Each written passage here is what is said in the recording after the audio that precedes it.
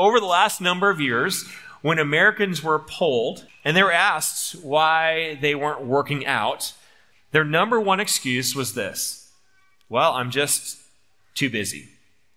And this makes sense, right? Because I think you probably get this. I know I definitely get this. Because it always seems like there's more things to do than we have time for. I mean, after all, what are we going to do? Am I going to choose working out over the projects around my house? Am I going to choose working out over my family? Am I going to choose working out over getting that promotion at work?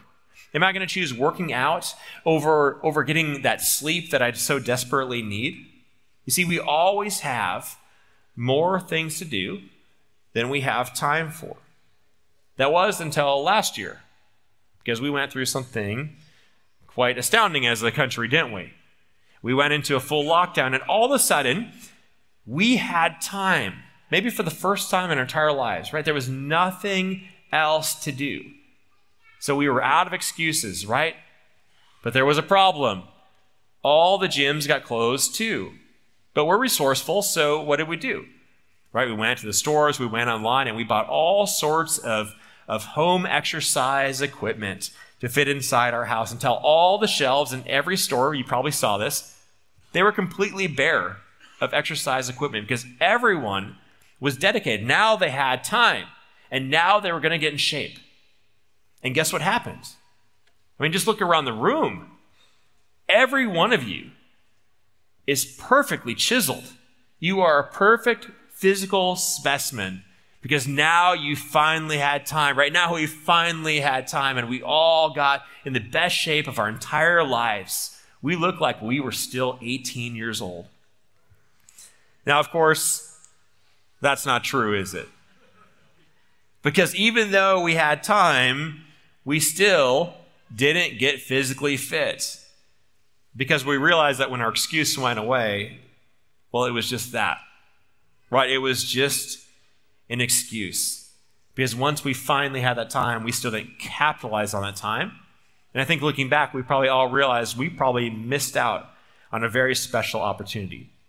Well, today, as we dive into God's Word, we're going to see that these excuses that we make go far beyond that dusty treadmill that we have tucked away in the basement that's probably holding old clothes at this point in time. We bring them into every area of our life. This is what the book of Hebrews says. Therefore, my friends, since we have confidence to enter the sanctuary by the blood of Jesus, by the new and living way that he opened for us through the curtain, that is, through his flesh. So as we dive into the book of Hebrews this morning, we're going to see something. And I think before we see that important truth, we need to learn something and remember something that you've probably heard before, I've probably said before. We need to remember that these words were not written to us, but they were written for us. As we read into Scripture, any book in the Bible, we need to understand that this book, these chapters, these books, these letters, they were not written to us, but they were written for us. This is what I mean. When the original author, who's inspired by God and empowered by the Holy Spirit to pen these words, we were not the target audience. It wasn't like the author of Hebrews was thinking, you know what, someday there's going to be an America, and there's going to be a Sterling, Illinois, and I'm going to write this book for them, this church, New Life Lutheran, in 2021. No, we were not the target audience, as is implied by the title, because what is the title? Hebrews, right? This author was writing this book to a group of Jews in the first century. And this is so important to understand, because if we do not know our history, a lot of the Bible will be very hard to comprehend. In fact, we can actually do something worse than that. If we assume that the Bible is written directly to us in the 21st century, we can actually do a lot of damage to what God is actually trying to teach us. So this is what we need to do this morning. As we want to comprehend these very important words, we need to travel back to about 50 AD and a little bit before 70 AD so we can understand what God is saying. Now, at this point in time, just to give you some context, Jesus has already died on the cross. He's raised himself from the grave. He's ascended into heaven. And the temple still exists. The Jewish temple still exists. And this is important to understand because this book is written to believers in Jesus Christ who were Jewish. And this is so significant because in this point in time, they would feel very much torn in two because they were followers of Christ, but they also had the old covenant and the Jewish ways and the temples and the sacrificial system that they were accustomed to. And they were kind of feeling torn into because after all, Jesus is the Messiah. He is the King. He died on the cross for the sins. He came to life. He ascended to heaven. And he is the ultimate connection to God. This is what we believe as followers of Christ, don't we? However, as a first century Jew, you had been raised in a time, and much of your life would have been dedicated to the temple. In their mind, the ultimate connection in that moment to God. It was a picture of the Garden of Eden, and it was a pathway back to the garden and that perfect relationship with God once again. And if you were a first century Jew, your whole life would be focused and rotate and revolve around this idea of the temple, of going to the temple, talking about the temple, visiting the temple, doing things like offering your sacrifices there to get connected with God. And you were taught all about the temple. And as you went into the temple, you learned very quickly that there were places in the temple that you could go and you couldn't go. As you entered into the temple, you would see that there was a place that anyone could go, including the Gentiles. As you went further in, there was a spot only for the Jews. If you made your way even further, but you couldn't, that was a place reserved only for the priests. And if you could sneak past all that, but you wouldn't because the penalty was death to go into different sections that didn't belong to you, there was one specific spot in the temple where only one special priest could go. This was called the Holy of Holies. And not only could only one special priest go there, the high priest, but they could only go there once a year. So naturally, there would be a lot of curiosity about what this special room would look like. You probably had conversations about it. You asked your parents about it. People would pass down the stories of the Holy of Holies, this place that you could never go. And when you'd hear those stories, you would hear something like this. There's this tiny, windowless room, 15 square feet or so. And inside was the Ark of the Covenant. Tucked inside that was the Ten Commandments. There was some manna from when the time the people escaped from Egypt, the Jews escaped from the slavery in Egypt. And also Aaron's rod was in there. His staff was in there. And so all these things were tucked into this room, and you would know a few of these things. In fact, you also knew that on the Day of Atonement, which was once a year, the high priest would enter into the special place. It was the only time when they would enter in. And they would go inside, and they would burn some incense, and they would sprinkle some blood for the sins of the people. Which meant, in your understanding in this time, if you wanted your sins to be forgiven, if you wanted to be right in your relationship with God, then you needed the temple. And you needed the sacrifices. And you needed the high priest. So with that in mind, if you were a first century Jew, imagine how uncomfortable these words are that we just read. Because what is it saying? It's saying that now Jesus Christ is everything you need. Right? It's everything you need. It's everything that you need to trust in. All the old things that you've been taught, all the old ways that you've lived in, all those old things, well, they're now obsolete.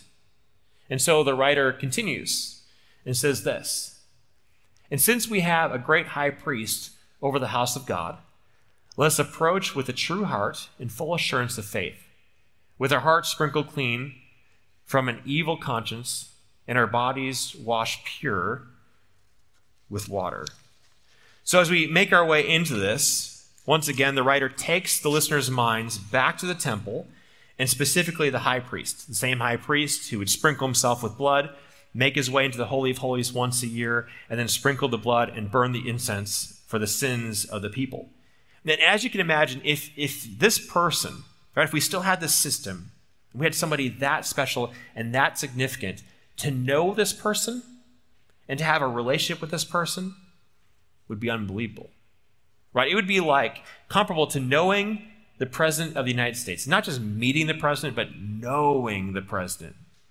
like being able to text the president and call the president. This is what it would be like to know the high priest. But as believers, what we're taught here is that we do know the high priest. Because the high priest is Jesus Christ. He's the ultimate high priest. He is the one who came to the earth. He is the one who wanted to have a relationship with us. He died on the cross for our sins because he wanted to get to know you, because he loves you. And so as he goes on, this writer goes on to explain what that relationship is like and how to get connected to this beautiful relationship. He says these words. He says, washed with pure water, which of course is an allusion to baptism, which is this amazing gift from God. This amazing gift from God where we are told and reminded of who we are and whose we are in Christ Jesus. Because as baptized believers, we are Christ's possession. The one who tore the curtain of the Holy of Holies from top to bottom, the one who predicted the destruction of the temple, and then it actually came true in 70 AD.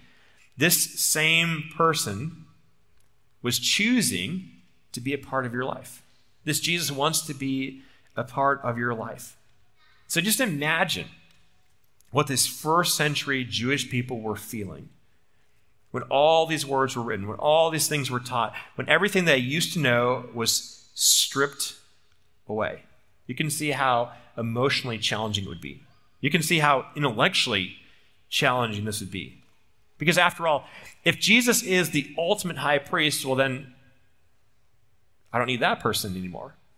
If Jesus is the perfect sacrifice, well then I don't need sacrifices anymore. And if Jesus does what he promises to do, which is to actually temple in our hearts, to live in our hearts, well then, what do I need the temple for anymore? You see, this is true.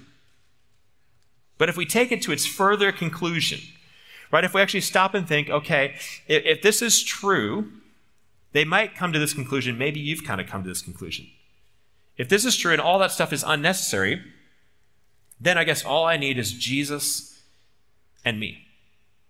And this was a trap that some of these early Christians fell into almost immediately. This idea of Lone Ranger Christianity. I don't need the temple. I don't need the sacrifice. I don't need the priest. I don't need any of that. So I guess all I need is Jesus and me. And this has gone on throughout the centuries. Think back to the Reformation, this time when Martin Luther gave the Bible to the people, gave the word to the people, trusted the people with God's word, and all these amazing things happened. People were getting the Bible in their own languages. They had copies of the Bible in their home. And when that happened, they probably thought, well, now I have the Bible, right?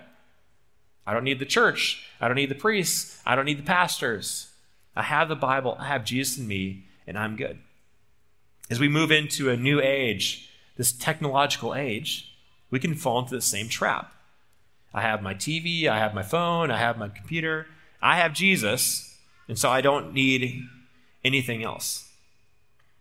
You see, if this is true, and it kind of is intellectually true, if this is true, we naturally will walk down a very dangerous path. Because what will we naturally think? If it's just Jesus and me and this is all I need, well, then I don't need the church, and I don't need the church family. And though this might seem intellectually true, this is what the Bible says. Let us hold fast to the confession of our hope without wavering. For he who has promised is faithful. You see, right away, the writer, as if they know that people will be thinking this way and thinking, okay, all I need is Jesus and me, they counteract this philosophy and this idea. Because what do we see right away? It says, let us, and it says our hope. These key words of us and our imply a gathering, right? They imply a community. And this makes sense because what is our hope in? Our hope is in the faithfulness of Christ's work on the cross. And what did Jesus teach? When he saw the law and prophets and he asked that question, right? What is the most important rule? What's the most important law? He boiled it down to two principles, two themes. Love God and love others. And he did this because our faith, our hope, our trust, our belief that connects us to God, it also connects us to one another. This is the truth of Jesus Christ. Because it's only God's truth that can take people from all different walks of life. People who speak different languages, people who wear different clothes, people who have different musical preferences, people who have different skin colors, people of every different economic class, and connect them together with the most important commonality that any of us can have, which is Jesus Christ and his truth that's given to us in his word. It's the only thing that can truly cut through the superficialness of many of these things that we hold so dear. So why does God want us to be connected? Right? Why is this impressed upon us? Why does he not want us to be alone? Well, this is what Scripture says. And let us consider how to provoke one another to love and good deeds. So the question is, if we have Jesus Christ and he makes everything in the past obsolete, then why do we still need each other? And the answer here given to us in God's word is, we are expected to motivate each other. Think about that teacher. Think about that coach. Think about that spouse. Think about that friend, that brother or sister, that person who motivated you. That person that without them, you would not be what you are today because they pushed you and pushed you and pushed you and encouraged you and motivated you so you could do the impossible. This is why we don't want a Lone Ranger faith either. Because it's pretty hard to get motivated by others when we aren't around others. You see, you can listen to all the podcasts in the world, watch all the TV preaching there is. You can read your Bible. But there is something about this face-to-face, this person-to-person interaction, real conversations with real people that we can really touch, really shake their hands, really give a hug to. It's just completely different.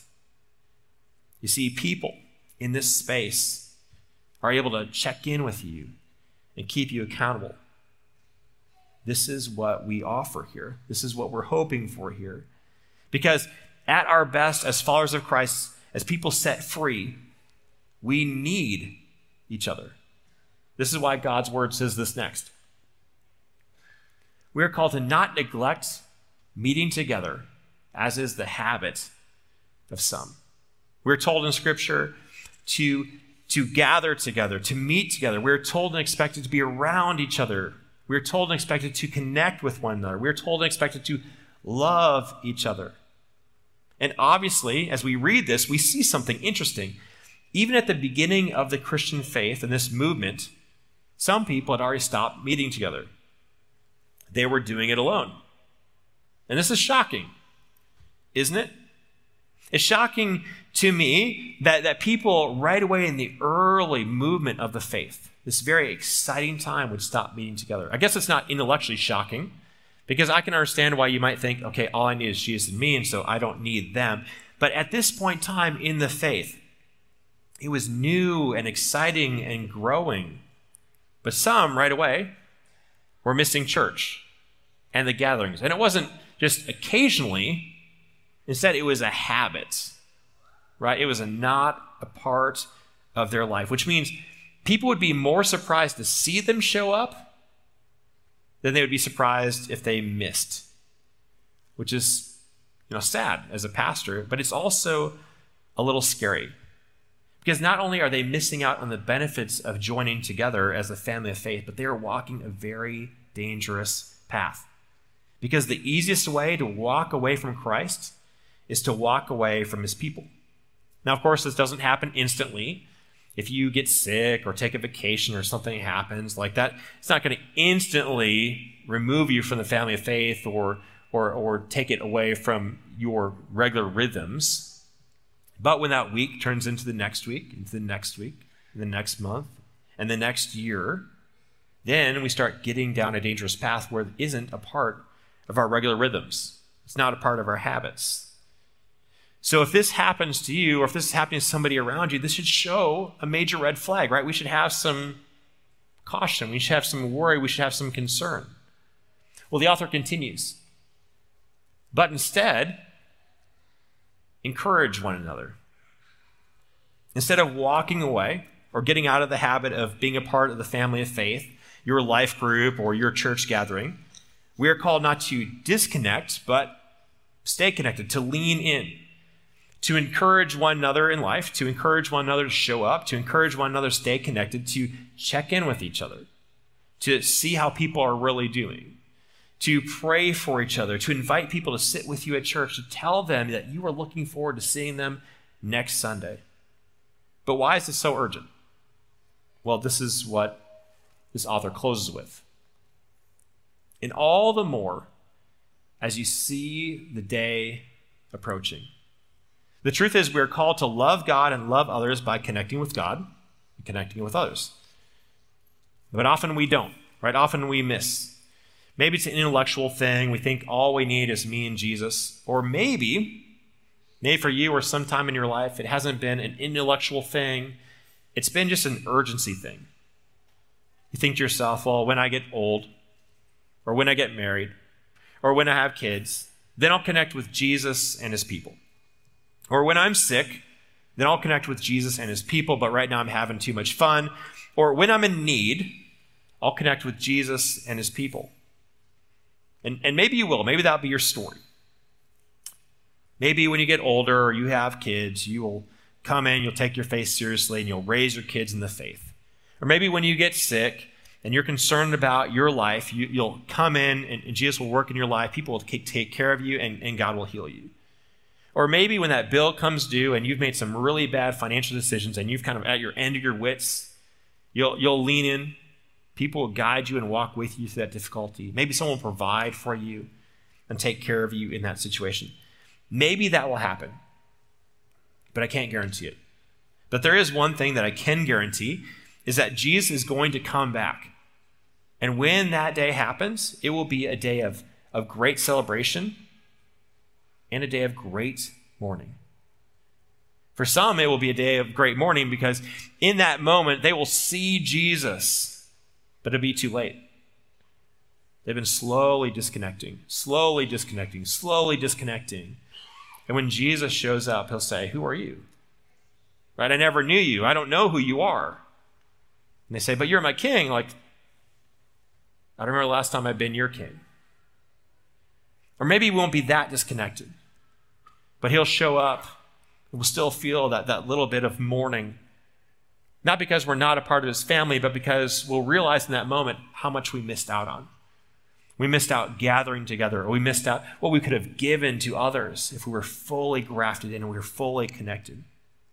Or maybe, hopefully, it will be a day of celebration. And not just you and Jesus, but a celebration with you and your family upon his return. So today, we close out our series. It's been 9 weeks. 9 weeks. Summer's going too fast. I don't know about you, but I feel like the winter lasted forever, and now the summer's been 2 seconds. But we've been having this conversation about unhealthy and health and God's plan for our lives for 9 weeks. And we've talked about all sorts of things. We've talked about physical health. We've talked about emotional health. We've talked about mental health. We've talked about financial health, right? We've covered the whole gamut of health. And the reason we've done this is because God's word speaks about every area of our life. Because Jesus truly does care about every area of your life, no matter what it is. He cares about how you use your resources because he provided them for him. He wants to use them well. But the problem is, you're like me, and I have a lot of excuses. A lot of reasons why I don't do things the healthy way, why I don't do things God's way. Right? I have all sorts of excuses why in my basement, I have an elliptical machine that I bought at the beginning of COVID that I have been on twice. One, to try it out to see if it worked, right? It's the same reason that I have a weight set that probably has too much dust on it. We all have these things, right? We all have a pair of workout shoes that we bought, and truly this would be the moment, if I got the right shoes, I will run that 5K. But instead, we just take them to walk into the movie theater. We have all sorts of excuses not to do things God's way and the healthy way. And today, we talked about one of the most important things that we can do as a believer, which is get connected to Jesus and to his people. Because it's in gatherings like this, it's in the weekly gathering, it's in our life group gatherings, it's when we see each other around the community that we actually get to take this truth and put it into practice. We get to get connected with Jesus Christ, become more Christ-like, and bring that moment into their lives. To take that Christ-likeness and bring it into their lives and serve them. You see, as believers, when we are connected, we are healthier, we are better together. And when we are functioning every one of these areas, we will experience Christ's transformation. But here's the better part. Not only will we experience it, we can offer it to others, and we can serve those around us.